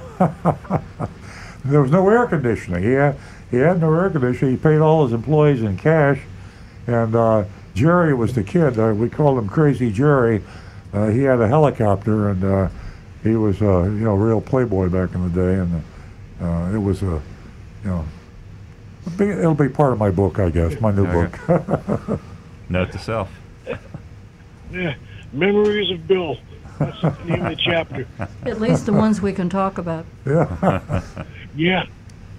I just left the shop to that had a 1986 Corolla that was in almost pristine condition. Wow. Yeah. Amazing. Yeah, that was quite a Cresta. That was our Avalon back in the day. And now Avalon's gone. But where does the time go, right? Exactly. Now, a real question is, what is Toyota going to replace the Scion XD with? Ain't gonna happen.com. It's they dropped the Scion. Yeah, it kind of morphed into the Toyota IA, these smaller cars. It was the Scion. What did they call it before? What was it before it became a Toyota? Well, you had the Scion IA. Or the XA and the XB. Right. They dropped the XB or the XA and they went to the XD. Then they went to the IA and dropped the XD. I think you're wrong. It just doesn't mean anything to anybody. But yeah, I think it was an XB and an XD. Yeah. We don't know. Yeah. That's the answer. To the A, B, question. C, D, E, F, G, H, I, J. Okay. Now we got the new Corolla Cross coming, and that looks like a pretty cool vehicle. Yeah. Okay. Okay. Because we have an 09 XD with 250,000 miles on it, and we still get 40 miles to the gallon on the highway. Wow. Oh, yeah. Yeah. They were phenomenal. You're a good driver. You got a light foot. That's you drive it right. There's nothing what you can do with a gas guzzler if you drive it right. Suddenly you can turn it into a halfway decent driving car, gas-wise. That's what my wife gets when she drives it. We don't get that when I drive it. I get terrible. I got a heavy foot. I can't get good gas mileage on anything except my Tesla. Because there's no gas. Yep. All righty, guys. Well, Bill, thanks for Bill. Thanks for hanging on. Okay, where were we on the calls? Rick was going to answer the anonymous feedback just to refresh everybody's memory. This gentleman drives off-road and he lowers the air in his tire, but he's going to get a Honda CR-V and it's kind of low. And he wants to know about either a 2-inch lift and the adverse effects or getting smaller wheels and having more air and rubber between the ground. Well, being this a CR-V is actually more of a car platform, a unibody construction, versus the 4Runner, which is a truck with a full frame. My best advice is look around the area where you're going to be, find a local modification shop that does the 4-wheel drive modifications like that. Make sure to check them out thoroughly to make sure that they're a good quality shop, and then go with what they recommend. There's something to watch out for. We know just from being in the business of facilitating lift kits on trucks. A lot of the vehicles have laser cruise control and other sensor things that can be affected by changing the distance of the sensors to the road, and so just make sure that these are not things. I've also seen where like speedometer issues come up when you add these giant wheels or tires, and so keep that in mind as well when you do this. Make sure there's one that has an indemnity policy that will cover any problems from their installation also, because this will also technically put you out of the vehicle warranty. Well, not out of the warranty, but problems arising from that will not be covered from the warranty. And I would go online and look for local forum groups for Honda CR-Vs and talk to some of the members there as to anything that they may have done or seen and shops that they've worked with. You'll get some great information out of those folks. Yeah. What do you think about going down to smaller wheels so there's bigger tires, so you have that big moon the buggy drawback that you're going to encounter there is by trying to decrease the wheel size, you may not be able to because of the amount of space needed for the brake caliper and the brake systems underneath there. Very good. All right. Thanks, Rick. And we're all caught up. There's no more anonymous feedback, and there's no more texts. And I think Nancy has shut down the phone lines. We have, oh, excuse me, we have shut down the phone lines, and Jonathan, I lied. I think I am having problems with my mic. Anyway, ladies and gentlemen, we are going to be going over the mystery shopping report, and that mystery shopping report is from Nelson Mazda in Murfreesboro, Tennessee. Did I pronounce that right, sir? Murfreesboro. Murfreesboro. It's a mouthful. And in Tennessee, and our agent Lightning went out there to do this mystery shop, and it's, well, you'll see what it is, so listen up, and don't forget to vote at 497-6530. We always love hearing from you. And keep the text coming in. Keep the YouTubes. We're going to have time and anonymous feedbacks because we're getting started early on the Mystery Shopping Report, and we will be able to get to your text and YouTubes after the Mystery Shopping Report. So if we didn't get to you before, shoot the inquiry in now, and we'll get to it later. As Nancy said, we're out of state again, and what's cool about Agent Lightning is she does travel more frequently than our other mystery shoppers did. And this week she returned to the greater Nashville area, in case you wonder where Murfreesboro is. And I'd hate to have to say Murfreesboro too many times in a row. There's something about my tongue and my lips and my cheeks or something get all tangled up if I try to say Murfreesboro. Maybe it's the mask. Maybe it's the mask, yeah. Anyway, we've been to Murfreesboro a couple of times before, once to visit Beaman Chrysler Dodge Jeep, and another time at Murfreesboro Nissan. Stu deliberately put Murfreesboro in multiple times. I keep doing it. Yes. In both instances, we were shocked to encounter aggressive, old-school practices that rivaled some of the worst South Florida dealers, and that's saying something. And we were surprised. I mean, that was maybe I thought it was a throwback to the way they were frozen in time back in the 50s and 60s when it was really rough, and that might have been. Anyway, we were very negative on Murfreesboro based on their shops. So we chose Nelson Mazda for a simple reason. We want to make it 4 weeks Mazda streak. And if you'd asked me about that before we did it, I would have said it's not a good idea. But it really has worked out well because we're able to stick with the same model car, year, make, model, and we get the same franchise. So we eliminate a lot of the variables.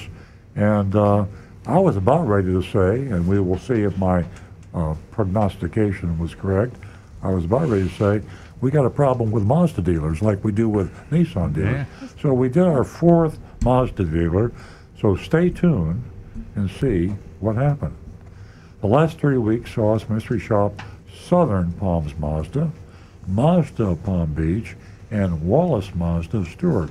All of them probably should have received failing grades, but we just felt mercy of some kind, and we gave them D's, but they were just terrible. They're just bad shops. 3 Mazda dealers in a row. In each case, Agent Lightning chose a Mazda 3S as our target vehicle. In each case, the dealer used the inventory crisis as justification to charge many thousands of dollars over MSRP. I mean, it's hard to believe that 75% of the transactions now are over MSRP, sticker price.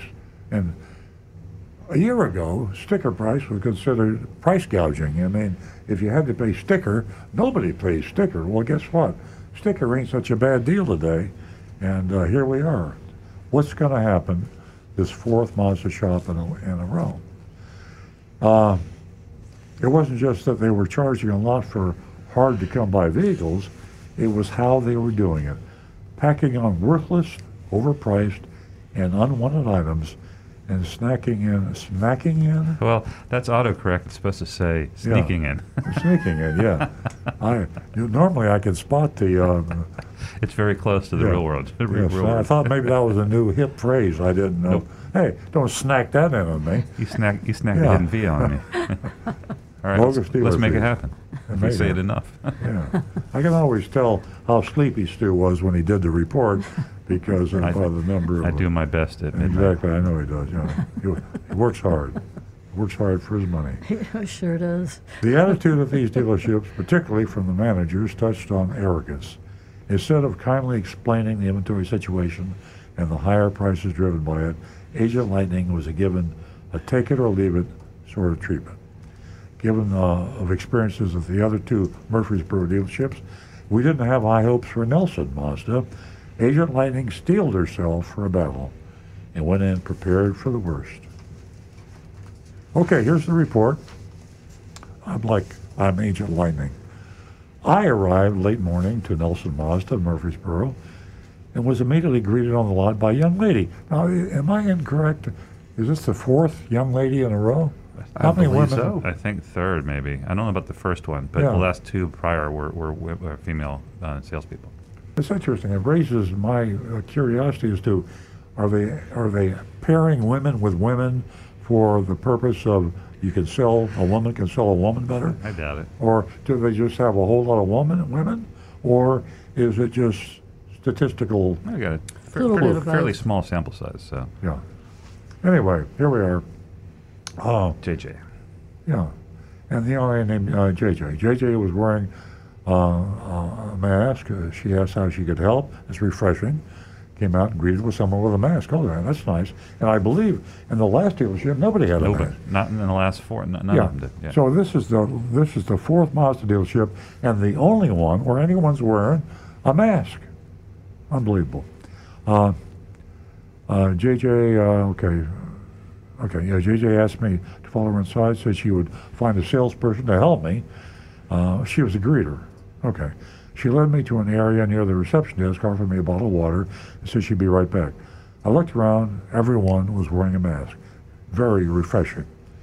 Nelson Mazda, Murfreesboro, in the Nashville area. Congratulations. A few minutes later, she returned with Josh, a salesperson.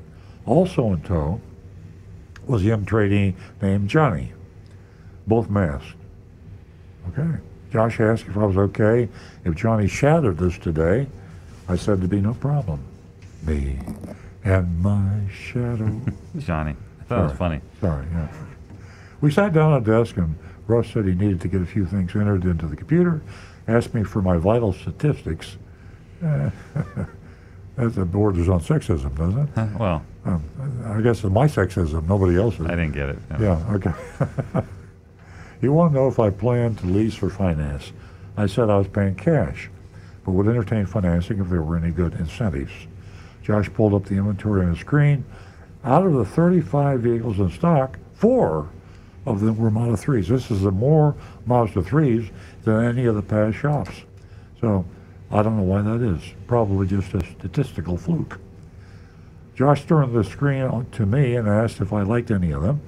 I turned the screen and said I liked the premium all-wheel drive hatchback in jet black mica. Now that sounds like a good-looking car. I think we have a picture of it. It is a good-looking car. Oh, nice. Yeah. Yeah.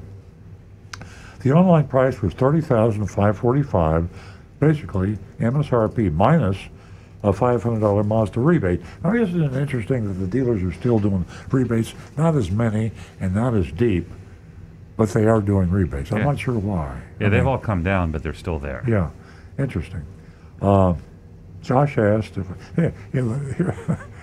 the dealers are giving rebates,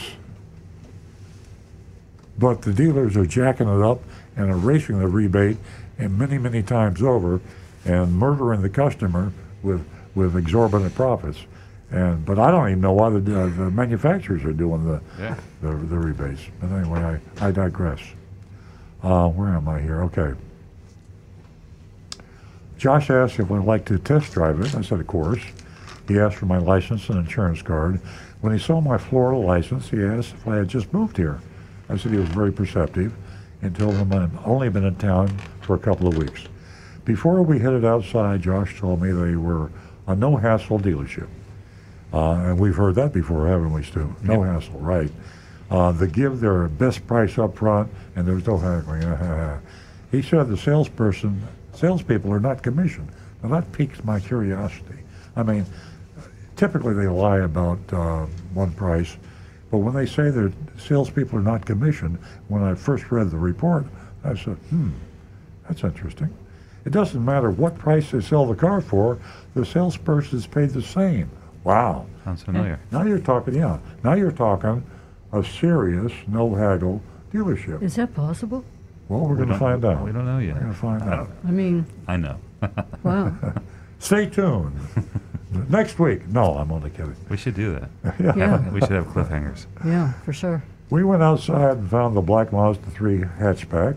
The MSRP was it $31,045? Yep. Just as I'd seen online. There was no addendum label. I know I circled the 31. I'll tell you why in a minute. We took a brief but fun test drive. Josh was talkative but knowledgeable. Are they mutually exclusive? I don't know. Okay. I was just transcribing that. He could be Josh was talkative and knowledgeable. No. You know, right? I got the impression from Agent Lightning that he talked too much. Like you. Johnny sat... That's going to cost you. I know, sorry. Johnny sat silently in the back seat. Once back at the dealership, Josh went over the features and asked me how I liked it. I said I loved it and wanted to see the numbers. Josh said, great, and led me back to the desk. Josh excused himself, walked away. I asked him to go speak with his manager. Johnny finally spoke and said that the dealership was new and still sort of under construction. I replied, oh. I just thought that was funny. Yeah. Josh came back. He hadn't gone to consult his boss. He went to get his laptop, which he connected to a big monitor on the desk. On the screen were the numbers. It was a little hard to follow at first, but I figured it out. The selling price was MSRP. They added a $397 dock fee, hidden fee, dealer fee, Florida tax and tag. Interesting that they did that work and did the Florida tax and tag in Tennessee. It's pretty simple. You put a zip code in. Yeah, most of they'll do that. Yeah. And then took off a $500 customer rebate out the door, $32,998. Now that's the reason I said, was it? How could it have been 31? And all they added was, oh, okay, that's about right. Yeah, 32. Yeah, it added up. Yeah, adds up. Josh asked if I had any questions. I asked if I could give something in writing. He said, sure.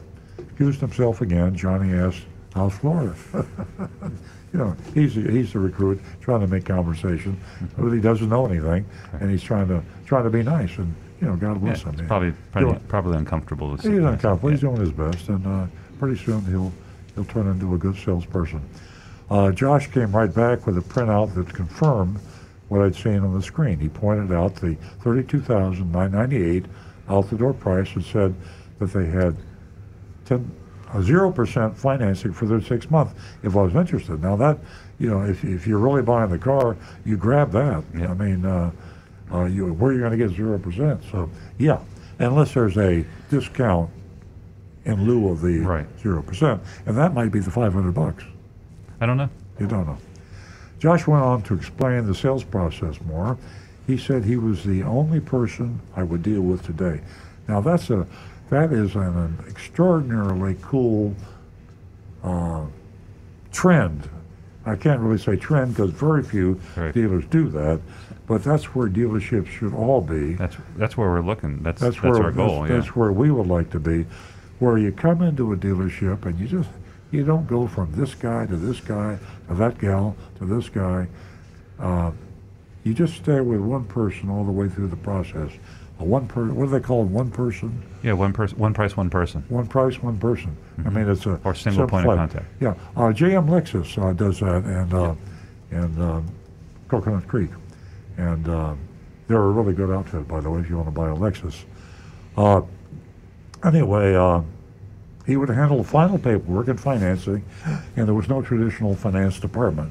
They eliminate the box, the feared box, where that's where car dealers make twice as much money as they do when they sell you the car.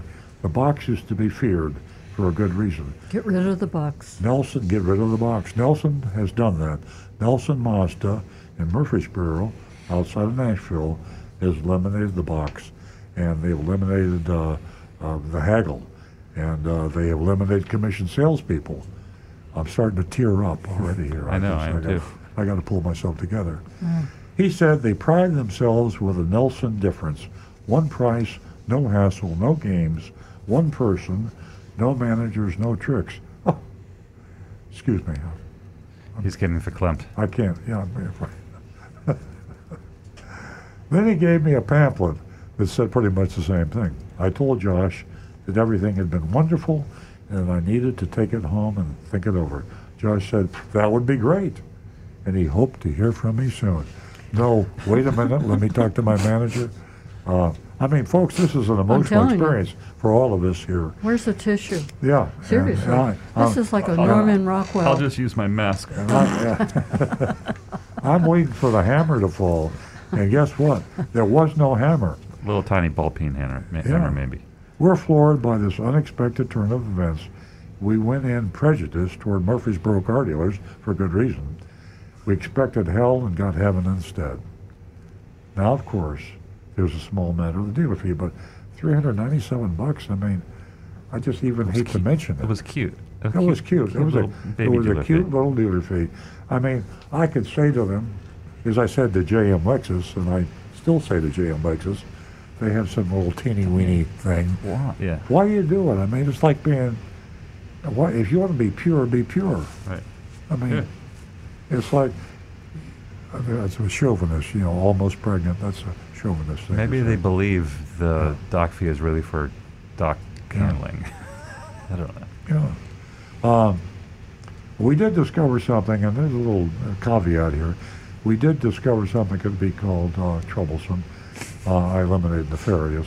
Stu likes these big words. I said mildly nefarious. Yeah, nefarious. That's troublesome.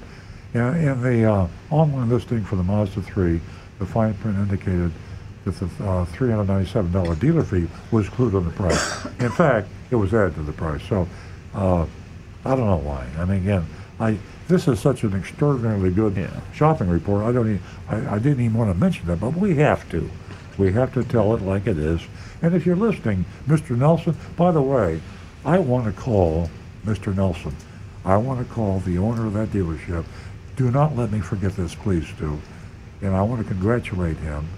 And I want to talk to him because he is a man after my own heart, a car dealer after my own heart.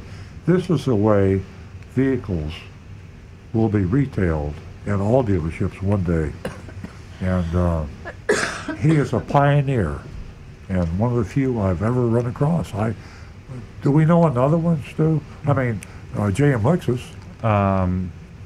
Toyota of Beaverton and Beaverton in Oregon. Okay. One price, one person. Yeah. Also, all of the,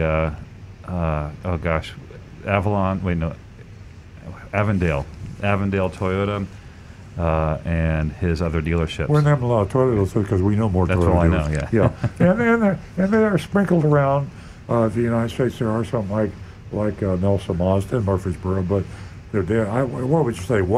Less than 1%? But a fraction of a tenth of a percent. Yeah. Okay. It's voting time, and what a happy moment this is going to be. Let me ask you this: do we have a Norman Rockwell list? I mean, I love that. I think this. I love that. I think this qualifies. The Norman Rockwell list. Yes. Okay. Let it be so. They get a painting of kindness it's just so, it's so warm and fuzzy let's have so the Nelson Rockwell dealer list, and we will have Easy Pay from Stewart and Murphy and Nelson Mazda and Earl Stewart Toyota. Oh yeah, well, we can. I did it. Yeah. All right, we have grades starting to come in. Mark gives him a B+, and from Bob gives an A for Nelson Mazda, and over here on Facebook we have Linda who gives him a big. She didn't give that. She gives him a B. Linda gives him a B, and I am good with an A-. They would have gotten an A+ if it wasn't for the dealer fee thingy, and there we go. Yeah. Wow. Rick? I've got Wayne Veit with a big AAA. MAV, relatively speaking, a good shop. A. Are you sure your agent's identity hasn't been compromised? Kyle in Pennsylvania.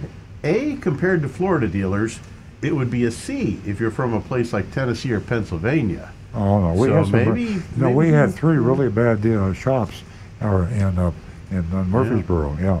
Yep. Donovan, I give him an A on this, but with only one guy, how do you ask for a buy down on the finance rate? Tim Gilliland, all things considered, best in a while, B+. Brian Sidlaco, A. Kit Kat says, give Nelson Mazda a plug next week on your show. A, good for Nelson Mazda. Mark Anderson says, Mark from St. Louis. B, 0% financing, no haggle, awesome. And myself, I got to give him the A. Yeah. I'm going A. I don't blame you. There you go.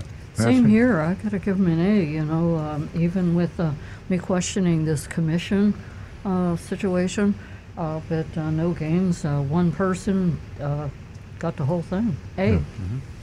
Martha Yeah. on Facebook has a B+. I think we're reaching a consensus here.